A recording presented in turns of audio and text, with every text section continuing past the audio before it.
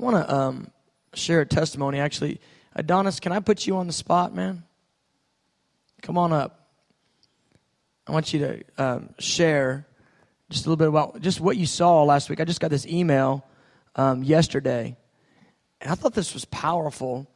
You hear me pray, and many of us pray, that God would release angels in the realm of the angelic, and that we would actually move into this place. How's it going? Hey, grab that mic right there. And I was just reminded of that as I was just sitting there, and I just want you to share, what it was you saw and everything. Just explain it, because I'm interested personally too. I haven't talked to him yet about this. Just got this email. Well, I was sitting in the media department in the back last week where I was just sitting, and as I was sitting there, I was just messing around with the recording stuff, and I happened to look up above here, and I just had a visual of an angel, and the angel said, "I'm ready to release healing." And did you see it out in front of you, or was it in your mind's eye? More of a visual. Uh-huh. Yeah. So in your mind's eye. Right. Yeah. And it said, "I'm ready to release healing." And so what did it look like exactly? Well, it wasn't really clear. It was actually just like, it was really large across the back area here. So Big angels is good. Yeah, but I couldn't really make out exactly what it looked like. It was just really clear to me that it was an angel, but I couldn't see a face. Yeah. And it said, "I'm ready to release healing." Yeah. And as soon as it said that, like 10 seconds later, you called for, some words of knowledge. Words of knowledge came started forward. coming after that, and people started getting healed. And that's powerful. Yeah. And did just curious for my own personal, did he have a particular color about him? Not really. It was just clear. Just clear. It was clear. It didn't have any colors or anything like that. Yeah. So. Very cool. All right. I just wanted you to share that. I think it's exciting. All right. 2, 3. There we go. Thank you for sharing that, and thanks for letting me put you on the spot. Well, the thing that I like about it is the how it worked in conjunction with the words of knowledge that begin to come forth. He sees he has the picture of the angel there saying it's time to release healing, and then the next thing you know, the words of knowledge start popping, and people start getting instantly healed just in the service last week. And so I'm saying, Lord, I want to see an angel. I want to see you, Jesus, of course, first, but I'll take an angel, and that would be very cool. But I believe we're going to have more and more angelic encounters. I believe more and more of us are going to see angels and see the realm of heaven and the heavenlies. And the reason why is I believe the Lord is I believe the Lord is moving by His Spirit right now in the earth and in our city. And I think He's gradually increasing the level of the move of the Spirit. I'm accustomed to seeing or as it relates to a move of the Spirit of God, a revival, I'm accustomed to something popping and then it's just totally on from that moment forward. But I feel like what the Lord's doing right now is I feel like He's easing us in. He's slowly but surely easing us into something that I think is gonna be extensive. And in this particular wave we're in right now of the moving of the Holy Spirit. And so I like to hear that. Hearing that increases my faith. It increases my faith for the activity of the realm of the supernatural to be released. And so that's a good thing. I want to speak this morning about stewarding the move of the Spirit of God. How to steward the move of the Spirit of God. I feel like that it would be helpful for us to have a little bit of instruction on what it looks like when God's Spirit comes in a powerful way, and then the responsibility that we have, not just leadership, but we have as a body, to steward rightly the grace of God. And the Bible's clear about that. So I want you to turn over with me to 1 Peter chapter 4. We'll read a verse or two. But it's clear that we have a responsibility to steward the grace of God that's given to us. He actually makes us stewards of the grace of God. That's an interesting thought. He actually gives us the grace and then puts us in charge of how we handle it. That's what a steward does. Now, it's His grace, but the steward manages that which is given to him by another. And so the Lord calls on us to steward the grace of God.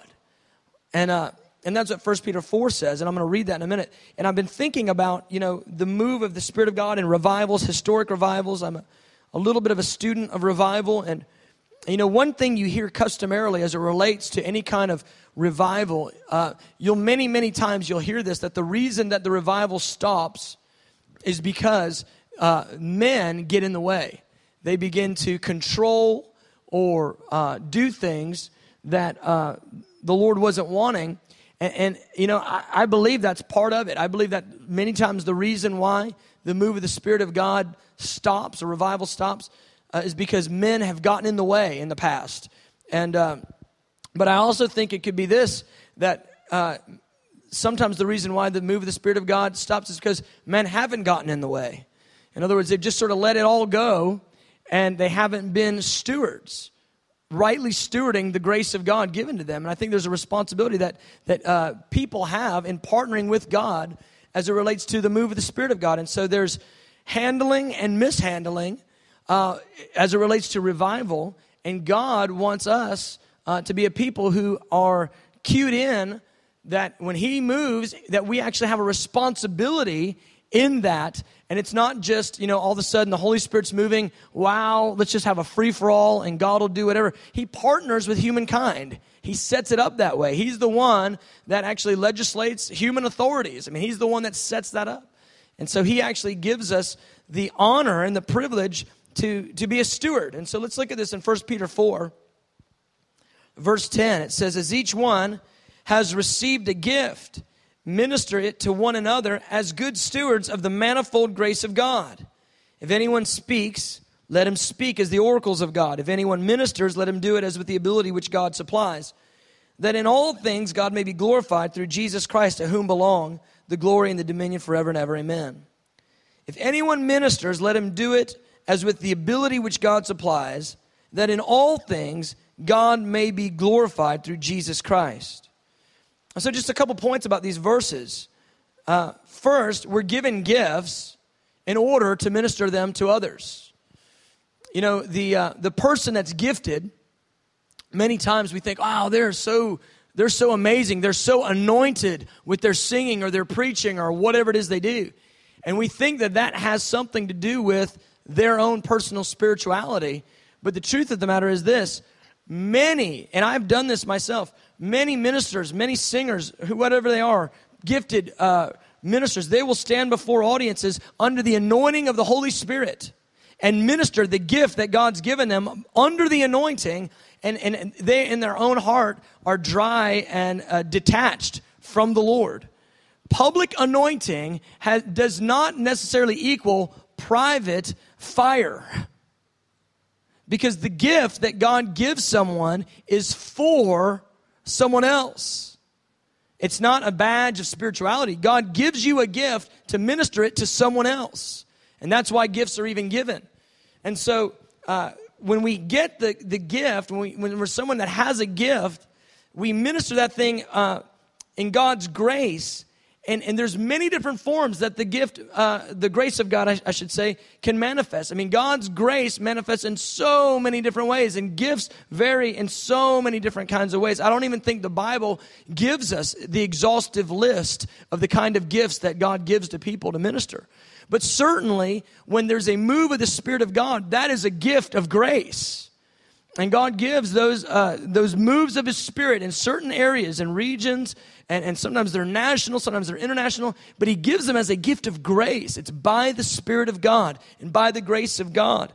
And so when we do this, when we minister the grace of God faithfully, that's called being a good steward of God's grace. And He calls us to be good stewards. He calls us to actually manage that which He has given us. He calls us to do that even with the move of the Spirit, even with revival. And so those people that have experienced revival, and I don't just always point to the leaders of the community, and I think the leaders do have a responsibility that's different than the entire community, but I think the whole community has a responsibility. But those communities where the Holy Spirit has come and rested, there is this... there's this stewardship that the Lord gives those communities in the grace of God to manage and administer That which is God, but that which he has given into those communities. Does that make sense what I'm saying? And so I want to kind of think about this. And this verse is pretty clear. It says that we have a responsibility in how we minister. And the responsibility is to rely on God's grace. And so he says it this way: if your gift is speaking, do it as the oracles of God. Now think about that for a minute. As the oracles of God. If your gift is to proclaim, you're supposed to proclaim as a voice, as a mouthpiece, as a prophetic voice from heaven. Well, that right there is a massively disqualifying statement. Because no human can stand and become a mouthpiece for God in and of himself. You know, it's not kind of like you just have a little speaking gift and you get up here and just sort of wing it, and now you're an oracle of heaven. You know what I'm saying? To speak and administer that gift of speaking or proclamation or preaching or teaching or whatever it is, as an oracle of God, automatically you're disqualified, because the only way you can be an oracle of God is if God gives you the terminology to say. Does that make sense? And so those that would speak, to speak as an oracle of God, they've got to come to the place where they go, okay, I can't do this unless you fill my mouth. I can't speak, I can't become an oracle unless you give me the terms to say, unless you give me the message. And the only way that the person that's gifted with speaking becomes an oracle is by the grace of God. And that's what he's trying to do to us. That's what Peter's trying to do to us. He's trying to take us to the place where he goes, I want you to steward the gift of God. And so then if you speak, do it like one that's actually speaking the very words that God would speak. Well, the only way that happens is by God's grace. And then he goes, and if your gift is serving, and New King James says ministry, but he's talking about the person as a servant's gift. Because if your gift is serving, do it by the ability which God supplies. And I was thinking about this. I was thinking about how a lot of times people that are gifted in serving, many times they're sort of mad that other people aren't serving as hardcore as they're serving. And a lot of times they're tired out and they're worn out in their gift of service, and they've been worn out in their gift. And the thing about it is they're serving in their own strength and not by the strength which God supplies. And that's why they're mad about it.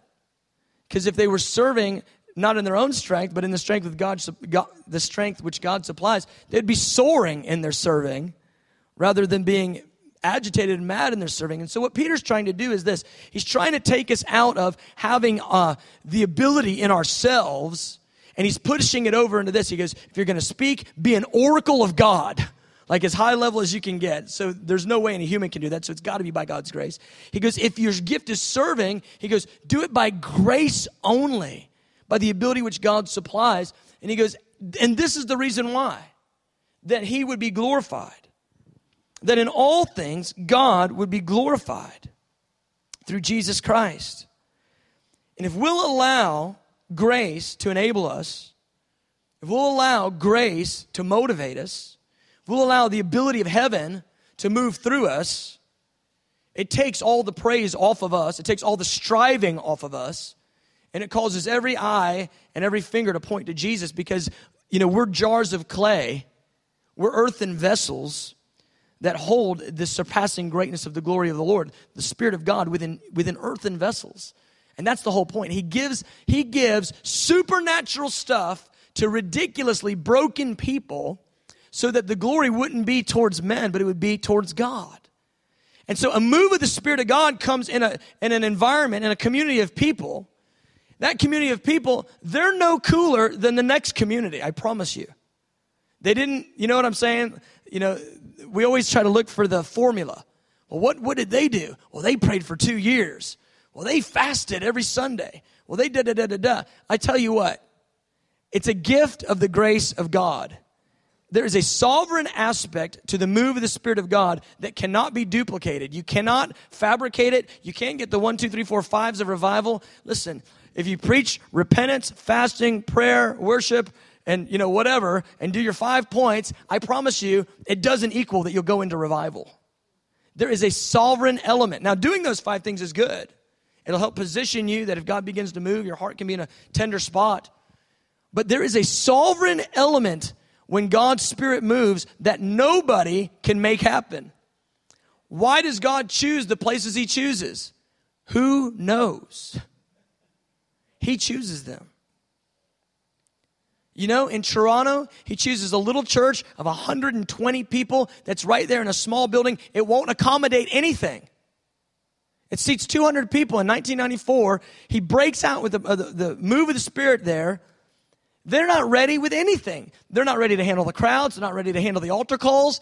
They don't have all these ministry teams and everything. You know, we kind of have this mentality where you got to get yourself ready and then God will move. Well, God goes, no, that's good. I think it's good to be ready.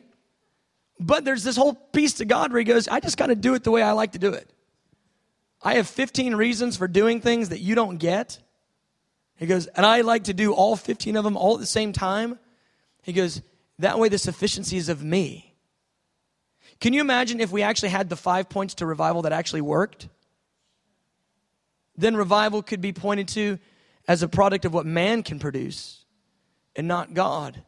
And then would it truly be a move of the Spirit of God, or would it be an activity of humankind? And so Peter, what he's doing to us right here is he's taking all the ability and he's saying this thing has to happen by God's grace. Now, your responsibility in that is to steward God's grace. It happens because God decides, and then you have a responsibility to steward properly that which God gives you. So there's this both and. There's this conjunction of humankind working with God. Now, the other night, we had this thing happening in our service, and I explained it last week, and it was 2 Sundays ago.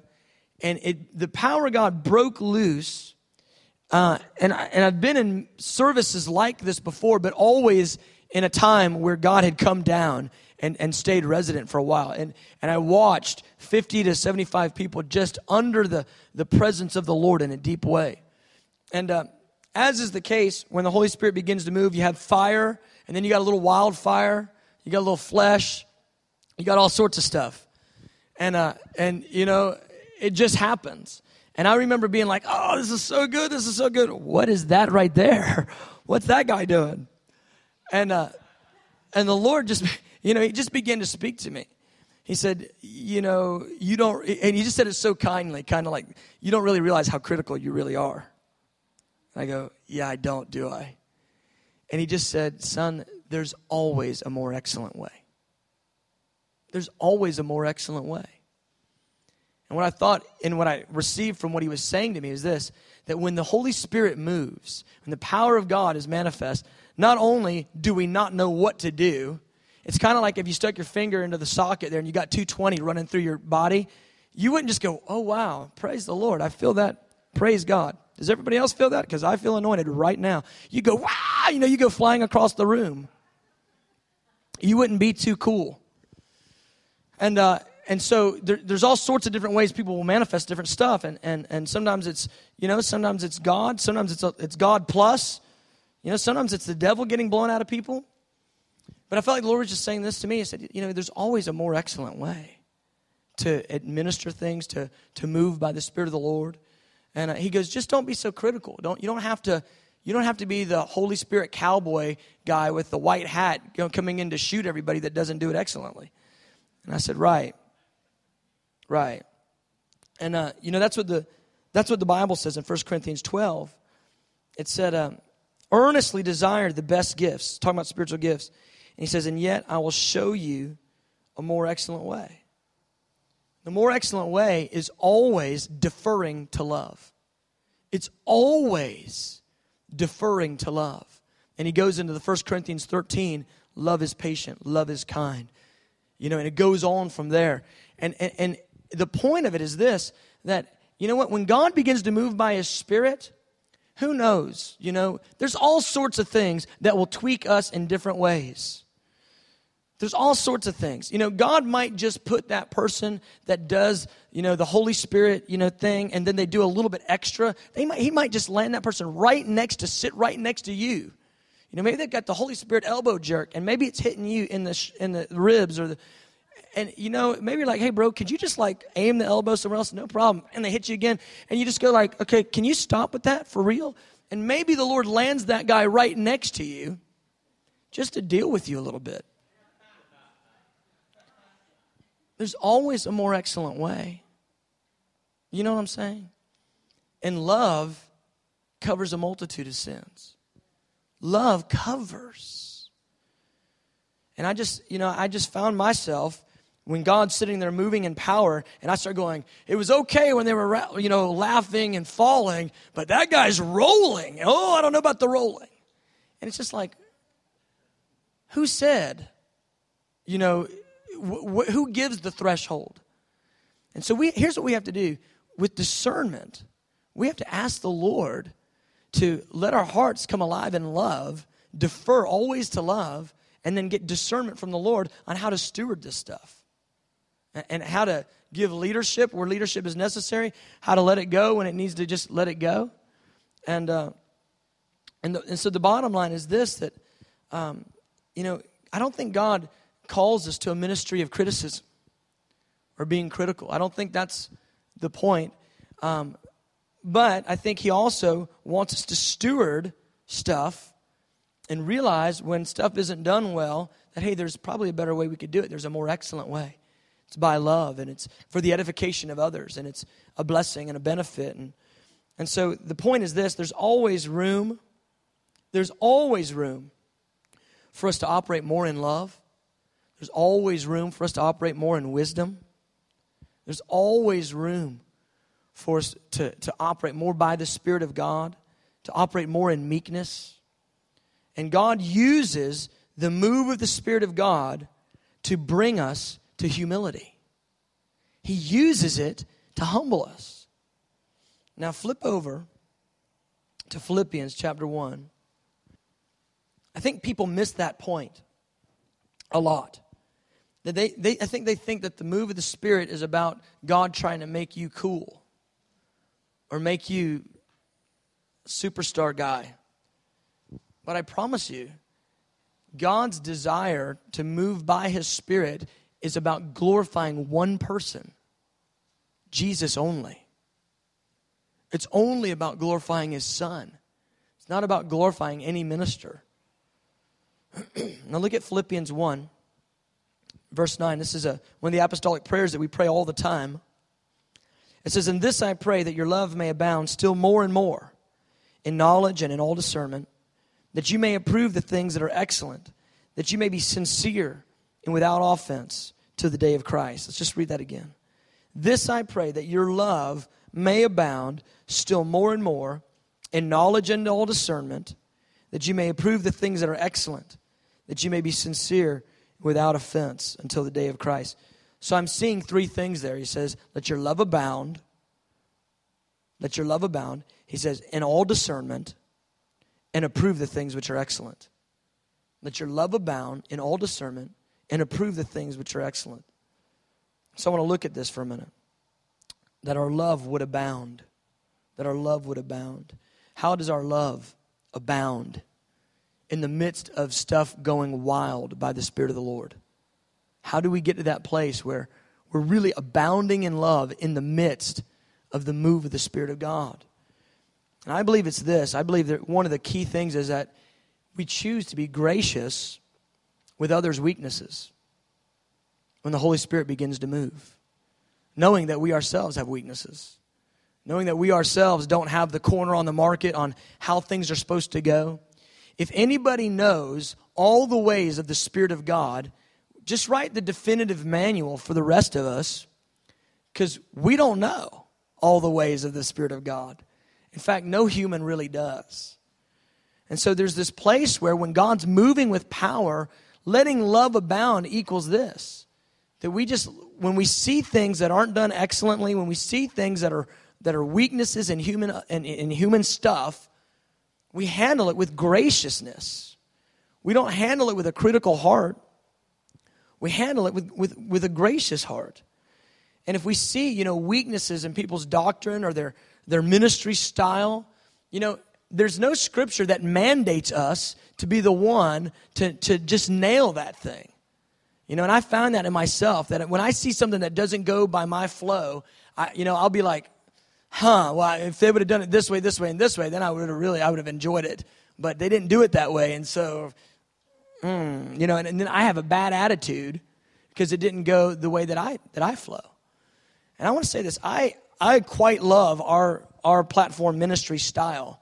Here's what we tend to do. We try to keep it pretty tame on the platform, so that when the thing begins to blow up in the room, when people begin to get moved on by the Holy Spirit, it's not because we've tried to hype them up into it. It's because the Holy Spirit has authentically begun to move on people. And so we just kind of keep it mellow up here. If somebody gets really moved on, the best they can, we ask them to just go ahead and take it off the platform and go into a side area and just enjoy the Lord. And so we say, well, that's kind of controlling, isn't it? Well, no, we're not controlling the Spirit of the Lord. We want the Lord to move on whoever He wants to move on, but we want to set a pace from the platform that allows liberty at whatever level. And that means you're liberated to sit down and experience the Lord however you want, or you're liberated to spin like a top, whatever you want to do, swing from the chandeliers by the Spirit of the Lord. But we don't want to put the pressure on from the platform that this is how you have to respond. And so that's kind of our flow. But you know what? When we get in another environment where maybe they're not flowing the way that we flow, I find it in myself. I go, well, they're just a little bit, kind of drumming it up there a little bit, a little hamburger helper, if you don't mind. And you know what? That's not being gracious. I need to let my love abound, don't I? I need to just be gracious with the differences in ministry style and doctrine, and just allow the Lord to work it all out. It's important that we cover the non-essential issues with love. If it's a non-essential thing, we just cover it with love and allow the Lord to sort it out. The Lord allows that. The Lord uses guys that eat bugs and honey and wear skins of camels to do dramatic stuff for the kingdom of God. He does that on purpose. So people look at the exterior and they go, ooh, what is the deal? He does that to offend the mind, to reveal the heart. And when I found myself teeter-tottering on that place of criticism, I go, oh God, I don't want to enter into that place. In 1 Peter 4, verse 8, Peter said, have fervent love for one another, because love covers a multitude of sins. 1 Corinthians 14:20 says, in malice be babes. In malice be babes. And that's just a word of warning to us that would love to take the ministry of correcting everybody that's wrong and make that their full-time job. Because he says, in malice, be babes. And that's, man, that's instructing my heart. In terms of, in being malicious, be a babe. He goes, in knowledge and understanding and discernment, he goes, I'd have you to be not childish. But in malice, in criticism, he goes, be babes. What I realize is this, is that sometimes we can get to that place where we forget, Matthew 5:7, blessed are the merciful, because they'll receive mercy. They receive mercy when we're merciful with others' weaknesses. And that's where I want to be. And when the Holy Spirit is moving and things are going on and there's God stuff, there's God plus, a little extra flesh or whatever, I want to be in that place where my heart is abounding in love. I'm seeking for the excellent thing, the most excellent way. I'm operating in discernment, but I'm being merciful with the stuff that I don't esteem as excellent. Does that make sense? And not getting on my own little criticism or malicious mentality and riding that into the ground. I think it's basically like this. We have got to discern when God is acting and moving by His Spirit, and simultaneously, we have to graciously discern the things that are not excellent. We have to discern the move of the Spirit of God, and in the midst of that, simultaneously discern the stuff that's not for the edification of everyone, and it's not the stuff that's excellent. But as I said earlier, we're not mandated to point out everybody's flaw that we see. So that's letting love abound. And then he says, in all discernment, in all discernment. And like I said a moment ago, we need to think about and ask the Lord, what are the important issues? What are the essential issues and what are the non-essential issues? If the guy's got a little bit of an extra kind of a twitch going and we go, he's twitching a little bit much. It's probably a non-essential. You know, if he's preaching that the blood of Jesus doesn't cover sin, that's probably an essential. You see what I'm saying? And we need to look at this thing and figure out, okay, by the Spirit of the Lord, what is the most important issues and what are the least important issues? And then allow the Holy Spirit to direct us in the middle of a move of the Spirit of God so that we don't end up doing what the Pharisees did. Jesus rebuked them for doing this. He said, you strain out a gnat, yet the entire time you're swallowing a camel. I'm just looking at that verse. What is he saying? He goes, you're nitpicking the smallest minute detail, yet you're swallowing wholeheartedly things that are big issues that you don't need to be swallowing. He said, essentially, you're majoring on the minors and you're minoring on the majors. You don't know the most important things, and you're neglecting those things. Meanwhile, you are focusing on the tiniest little detail and having big problems with that. I have a friend, he says it this way. He says, some people, he goes, every dog has fleas. He goes, and some people can't see the dog because of the fleas. He goes, some people can't see the fleas because of the dog. He goes, the point is, we need to know that this dog, it's a dog, but it has fleas. And he's likening it to the move of the Spirit of God. He's saying, we have the move of the Spirit of God. He goes, of course there's going to be a few little things here and there that have got to get better. What we need to not do is go, look at all those fleas and totally miss the fact that God's moving. Meanwhile, we shouldn't sit there and look at God moving and go, God's moving. There couldn't be any fleas. No, I promise you, if God's moving, there are fleas. Another one of my friends said it this way. He said, the same light that God releases that moves in power and drives out demons is the same light that attracts bugs. It's the same light. And so when you have something authentic by the Spirit of the Lord, it will automatically bring strange stuff. Automatically. And so we're not excused from being discerning. But there's this interesting thing, this dichotomy that the Lord calls us to. In Luke 10, you don't have to turn there, I'll just explain to you what's going on. Jesus sends out the 70. They move in power. Jesus he says, I saw Satan fall like lightning. Who has ever had a ministry campaign where heaven's commentary was, I saw Satan fall like lightning? He said, you guys were breaking down the strongholds over those cities and regions where you went. He goes, I saw him falling so fast and so powerfully. And they said, the blind are seeing, the lame are walking. He said, even the demons are subject to us in your name, Jesus. He said, yeah, I saw Satan falling like lightning. He goes, you guys were moving in the power of God. He goes, nevertheless, rejoice that your name is written in heaven. Don't rejoice just because the demons are subject to you. He goes, don't just rejoice over the miracle of the grace of God that's been given and the power of God that's been released. He goes, rejoice over this, that your names are written in heaven, that eternal salvation is yours, that you have an abiding gift that's far greater than any manifestation you see in the earth. And then Jesus, the Bible says this, he turns and he rejoices greatly in the Spirit. And I heard it said, for Jesus to rejoice greatly in the Spirit, it's probably the clearest picture we have of Jesus getting hit by the Holy Spirit in the Scriptures. Rejoicing greatly means you're jumping up and down and shouting. We could all just begin to rejoice. If I said, hey, let's just all rejoice, we could all begin to rejoice. We jump up and down and shout. But it says Jesus rejoiced greatly in the Spirit or by the Spirit of God. He was moved on by the Spirit of God, and it caused him to, who knows what he did. Jumped up and down, shouted, clapped, I don't know. He did something.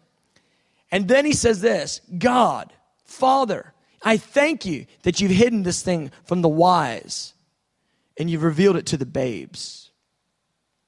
I appreciate the fact that you haven't chosen just the worldly wise to move in the things of God, but you've actually given it to those that just receive the kingdom by faith like children. You know what that tells me? That tells me this, that if we're going to receive the move of the Spirit of God, we've got to receive it by faith as children. There's going to be some things that we just have to take by faith just like a child would. We just receive what the Lord's doing. We don't know why that person's on the floor laughing for an hour and a half. It seems good to God, so it's got to seem good to us. All the while saying, Holy Spirit, teach us. but we receive it as a child. There's some stuff you're going to be with the kids on. You're just not going to know every little thing. But at the same time, in 1 Corinthians 14, he says, do not be children in understanding or in discernment. In malice be babes, but in understanding be mature. So he's got this dichotomy. He's wanting us to grow in discernment, all the while receiving things by faith as a child. It's an interesting road to hoe. It's an interesting road to walk as it comes to the move of the Spirit of God. He calls us to discernment, but also calls us to childlike faith. And so we look at the lesser issues. We graciously bear with them. And I think a mistake that a lot of times we make is this. When we see somebody that has a certain ministry style, all of a sudden we think if we emulate the style, then we'll have the same anointing. I remember one time I was ministering when I was a youth pastor, and I saw Steve Hill, who was the main evangelist at Brownsville, and when he was laying hands on people, he seemed to be poking them a little bit, just poking them in the forehead, and they were falling. And so I remember, I was about 26. How old was I? Let's see. Yeah, about 26, 27. And I remember going into my youth service that night. I remember saying, man, that was powerful. He's poking them, and they were falling out. So I went and I laid hands on a few people like that. I went, poof. I'll never forget it. I laid hands on a couple of my leaders. I went, poof, just like that. I went, ow! Poof. And they actually said, did you cut me with your fingernail?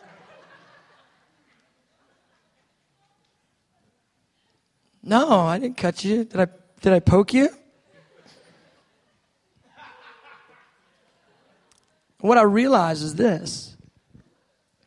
Everybody's got their own flow, their own personal wiring, their own style before the Lord. God gives that to them. Some of the stuff we get just by being around others. If I'm around you a lot, I'll end up talking like you, sounding like you. But we all have our own styles. We make a mistake, though, a lot of times. We think, if I minister a certain way, then it'll be anointed. Or if I'm really getting touched, then I've got to act a certain way. And that's just a little immaturity is what that is. And so what we do is we graciously discern the things that are excellent, and we understand that we don't have to imitate the ministry style or whatever of others in order to be anointed. And the way it plays out is this. Operating in discernment, in all discernment, it's this. We're not to be overly cautious in our desire to walk in wisdom, but at the same time, we're not to be overly receptive in our desire to move by the Spirit. So we're always, testing all things, holding fast to what is good. That was Paul's admonition to the Thessalonians as related to prophecy. He goes, test all things, hold fast to what is good. He goes, don't despise the move of the Spirit. And that's the position we ought to take. And then finally, he says, approve the things that are excellent. And here's how it boils down to for me. I think people, when there's a move of the Spirit of God, they either assess it as everything is right or everything is wrong. And it's just not that way. In every move of the Spirit, there's stuff that's good and there's stuff that's goofy. It's just how it is. And the reason why is because there is no person that has the corner on the market on how to move by the Spirit of God in perfection. And so there's stuff that's good and there's stuff that's not so good, and we're to discern those things and approve the things that are excellent. Certain times people will think, well, you're irresponsible for allowing, that and that and that to happen. And at the same time, one person is saying you're being irresponsible. There'll be another person on the other side saying you're being too controlling and you're not allowing the Holy Spirit to have liberty. And this is just the tension that we're in when it comes to dealing with and facilitating a move of the Spirit. When God's Spirit moves, it's messy, it's challenging, it keeps us all humble. We get in this place of not necessarily knowing. We have to rely on God's grace and try in faithfulness to be good stewards. That's how we have to do it. We have to prove that which is excellent, abound in love, and try to operate in discernment. I don't know everything there is to know. I tell you what, this issue of revival is so tender to my heart that, one of my things that inside me, I just go, is I will probably go way over this direction before I call something revival. You know, putting the sign out front and calling it revival, it's just not my paradigm. To me, revival is when God's divine personality comes and he takes ownership of a place. And it really, I've been in revival environments, and it really doesn't matter who ministers. You know, it's not necessarily about a man. It's about God has come in the place, and he's taken ownership of the entire thing. And there's one person getting glorified, it's Jesus. Jesus gets magnified. And so I'm in my heart, I've got this, I want it so bad, but I don't want to, cry wolf on the thing. I don't want to say we have a that when it's only a this. This is that. That's what Peter said on the day of Pentecost. It's important we can quench the Spirit, sure, by controlling things too much, but we can also quench the Spirit by allowing things too much. Allowing too much fleshly stuff going on, that can quench the Holy Spirit too. So we've got to be good stewards. Got to be good stewards. I think ultimately approving that which is excellent is about seeking for the greatest edification of the body. 1 Corinthians 14, it says this in verse 12. Since you're zealous for spiritual gifts, or you could just say it this way, since you're zealous for a move of the Spirit, for revival, since you're zealous for that, let it be for the edification of the church that you seek to excel. Let it be for the edification of everybody that you're going after this thing. And so you have others in mind, and you're operating in love. In Philippians 1:10, just the verse that we just read, when we approve the things that are excellent, it says that you may be sincere and without offense at the day of Christ.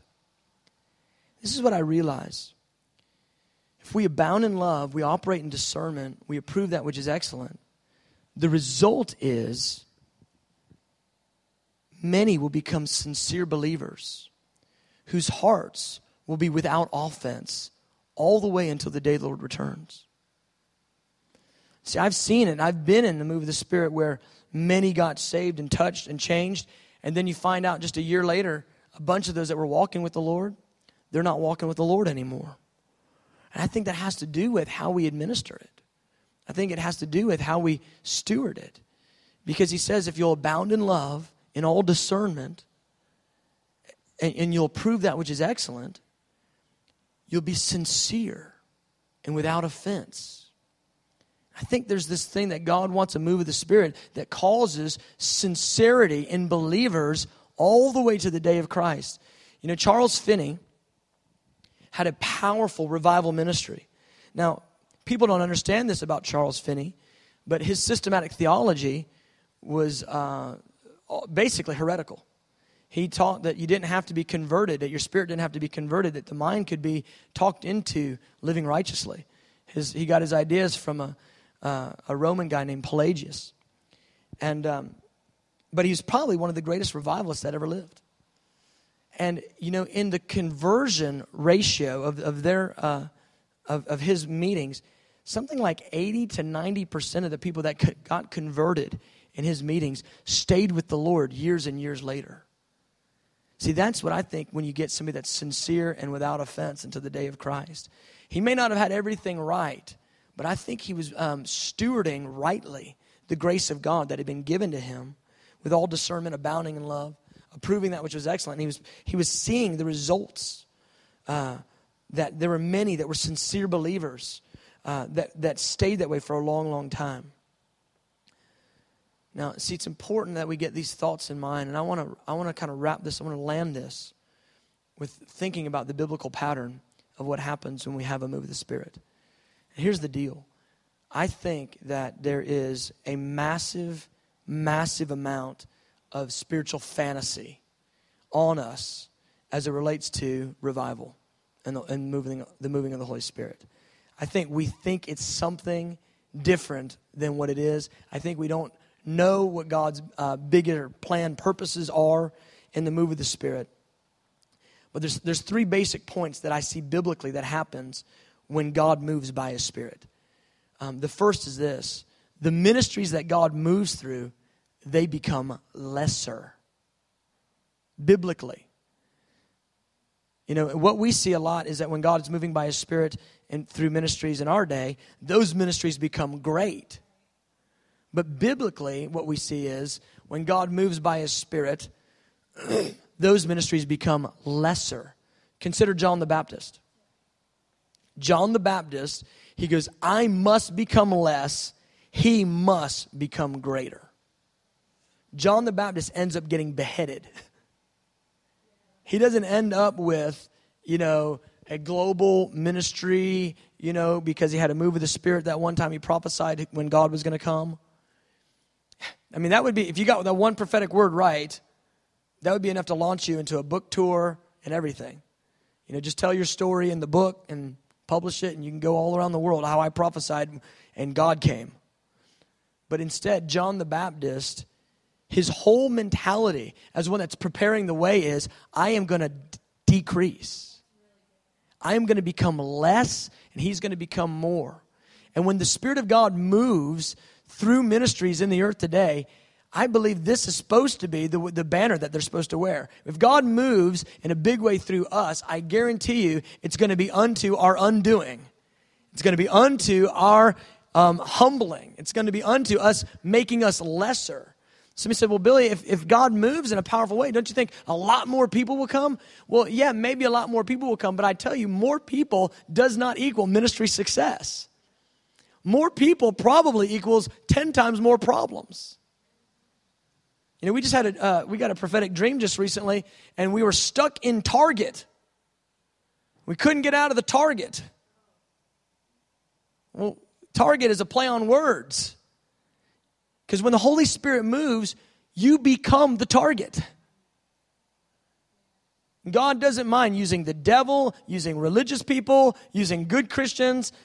He doesn't mind using anybody to break you down and to humble you. Consider Paul the Apostle. Probably the greatest apostolic ministry the earth has ever seen besides the Lord Jesus. Paul the Apostle writes 2/3 of the New Testament. He goes, I have become the dregs of all things. I'm the offscouring. I am the dregs of everything. He goes, I'm homeless. Many times I'm naked. I don't have the right food.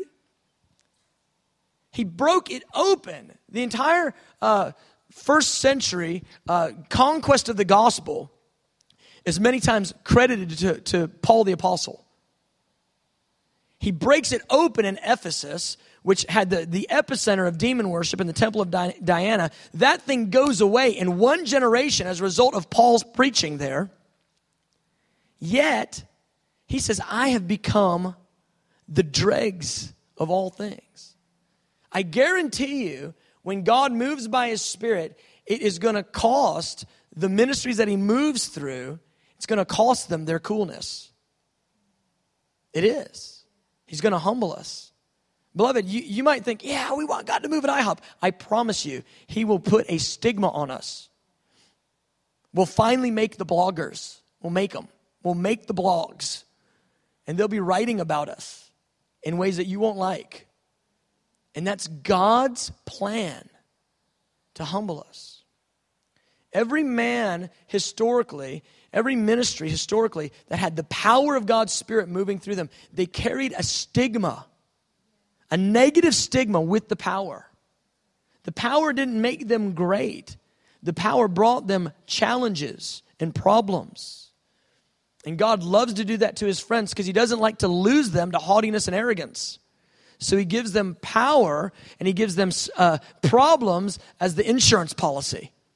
He gives problems as the insurance policy to keep them from exalting themselves above measure.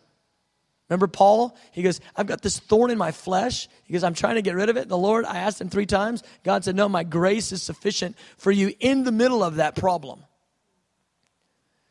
And so the first thing in a move of the Spirit of God is that God will make the ministries lesser. He will cause them to decrease. Secondly, the church becomes edified. The water level goes up. In the church, the ministries, they become humiliated, humbled, and the church overall becomes edified and blessed. 2 Corinthians 4:12, Paul said this, he goes, death is working in me, but it's equaling life for you. Death is working in me, but you, life is working in. And he says this in verse 15 of chapter 4. He says, all things are for your sakes, that grace, having spread through the many, may cause thanksgiving to abound to the glory of God. And so it's all for the sake of the body global. He wants more voluntary lovers to be more abandoned to the Lord Jesus en masse. He wants a greater number of people falling headlong in love with Jesus, and that's why he's moving by his Spirit. And then it's ultimately this, the third point is this. Jesus Christ will be glorified, highly exalted. Man will be humbled. The church will benefit and be edified, but ultimately it's for the glory of Jesus. And I'm just sitting there thinking about this, that this fantasy that we operate in a lot of times is that we think that God wants to send us revival so we'll get a few more people to come to our meetings. I promise you that's not why he's doing it. Now, he is sweeping in people by the Spirit. He wants, for sure, people to get born again and releasing deliverance and healing and salvation en masse, all while he's doing that. His whole point is this, that Jesus Christ alone would be glorified. He is holy. No flesh will glory in his presence. He is holy. The Father has chosen this, that Jesus alone would sit as King of the universe. And whatever the move of the Spirit is in our day, whatever it is, it's ultimately under this purpose that Christ alone would be glorified and magnified. Not a personality, not an individual, not a ministry. And what God will do is this. He'll make us, interesting for a minute. Draw a bunch of people in. And then he'll allow the stigma to come and the accusations to come. More people does not equal ease. More power does not equal ease. It equals challenges. I hope that we get out of that spiritual fantasy zone. For years, I lived there. And I remember the Lord checking me over and over and over about my desire for revival. You say, so why do you want revival again? More people, God. They'll all get saved. Why do you want more people? And for years, I had to come down to this. I wanted revival. Yes, I wanted people to get saved. Yes, I wanted Jesus to be glorified. But I wanted revival because I wanted to be a little cooler than I was. And I'm coming to grips with this. He's not going to give us revival to make us cool. He's going to give us revival to ultimately glorify the Lord Jesus. Jesus Christ and him alone. He's going to bring meekness to us. It will be a challenge to steward. Beloved, it will be hard. It will be difficult. We'll need the grace of God in a great way. Alan Hood, he had a word for me. When he was in town, and he said, I see you as a green olive tree. And he gave me the verse out of Psalms. And he didn't say it that way. He said, I see you as an olive tree. And I said, oh, that's great. That's an anointed vessel, an olive tree. Praise God. And I went and looked up the verse, and it says, I am a green olive tree. I trust in mercy. I went, that's not really what he said exactly. But he told me for sure the Lord gave him that verse to give to me. I went, a green olive tree, that's a immature little guy olive tree.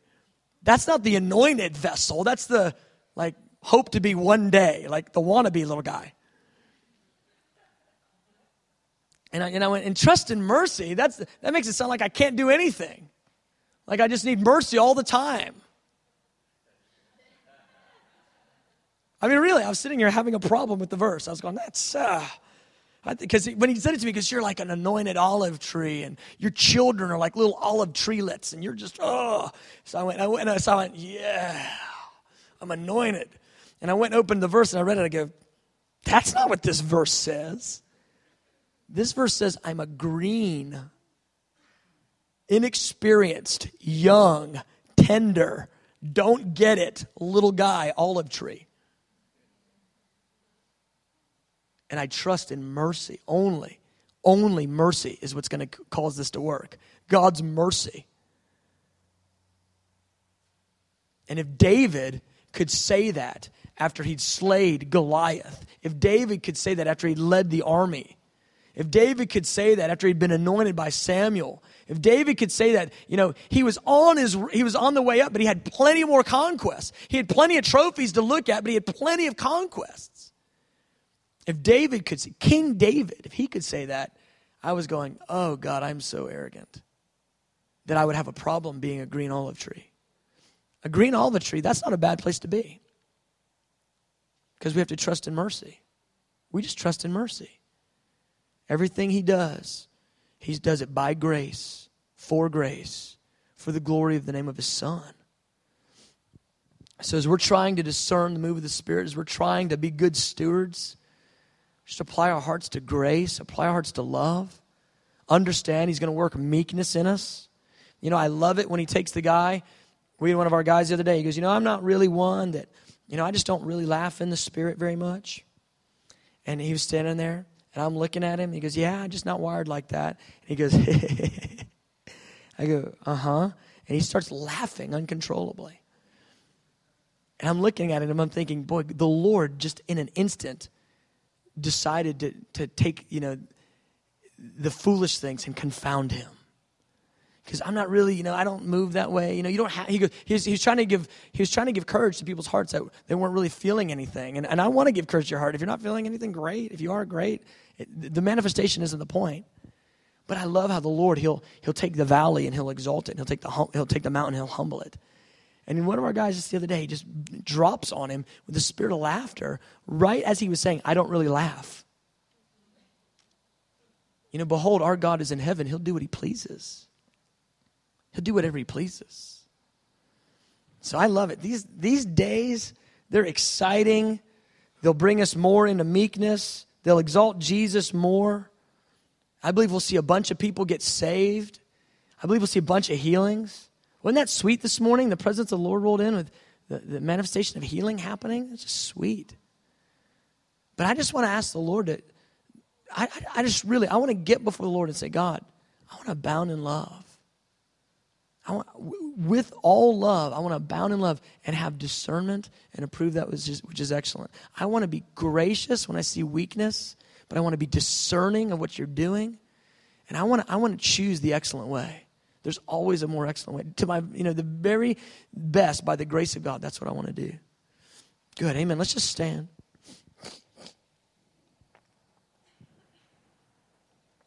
Thank you, Jesus.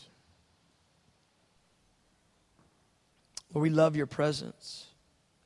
We love how you move. We love the way you lead.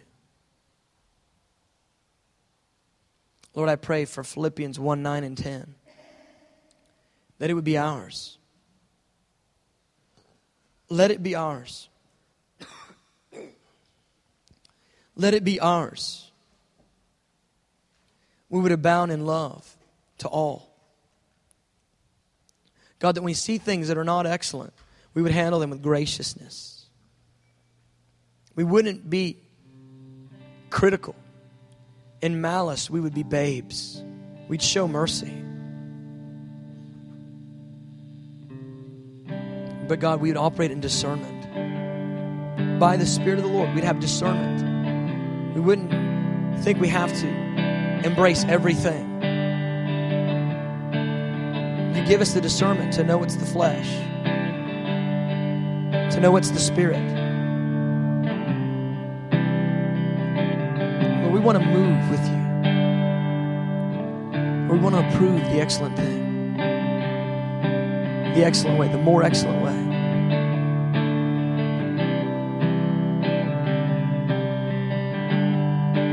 We want to approve the excellent way.